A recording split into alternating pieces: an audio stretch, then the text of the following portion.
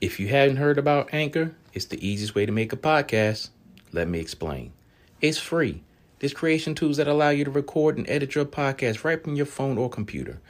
Anchor will distribute your podcast for you so it can be heard on Spotify, Apple Podcasts, and many more. You can make money from your podcast with no minimum listenership. It's everything you need to make a podcast in one place. Download the free Anchor app or go to anchor.fm to get started. Great morning to you. It's Monday, December 21st, 2020, and I would like to welcome you back to the King and I Life podcast, hosted by myself, Soul Toucher the Poet, and my brother, Son Soul X. Today, we bring you another segment of African-American historical figures and places.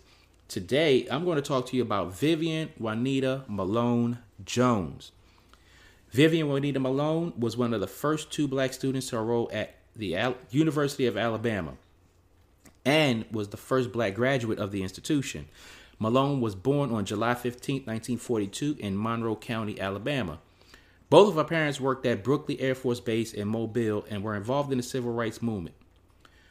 Malone was also involved in community activities in her youth, focusing on the ending racial discrimination and working towards desegregation. She attended Central High School in Mobile, where she was a member of the National Honor Society and graduated in 1960. Malone attended Alabama Agricultural and Mechanical University, Alabama A&M, and received a 2-year degree in business education in 1962. In order to further her education, Malone would have to transfer to another university that offered more advanced classes.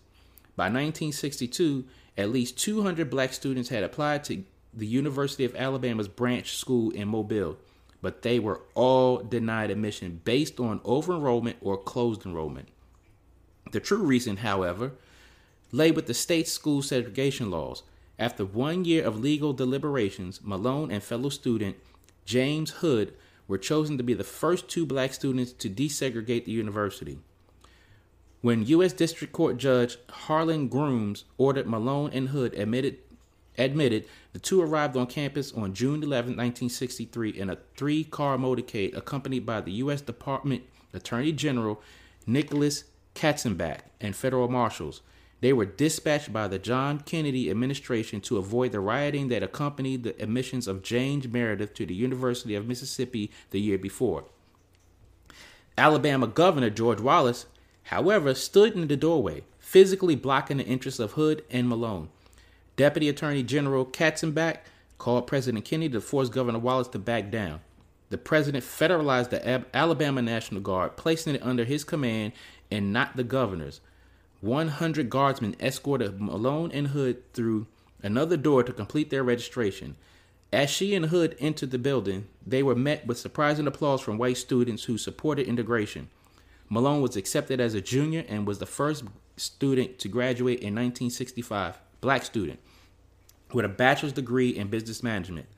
Malone later moved to Washington, D.C. and joined the Civil Rights Division of the United States Department of Justice as a research analyst. She attended George Washington University, where she earned her master's degree in public administration in 1968 and married fellow student MacArthur Jones.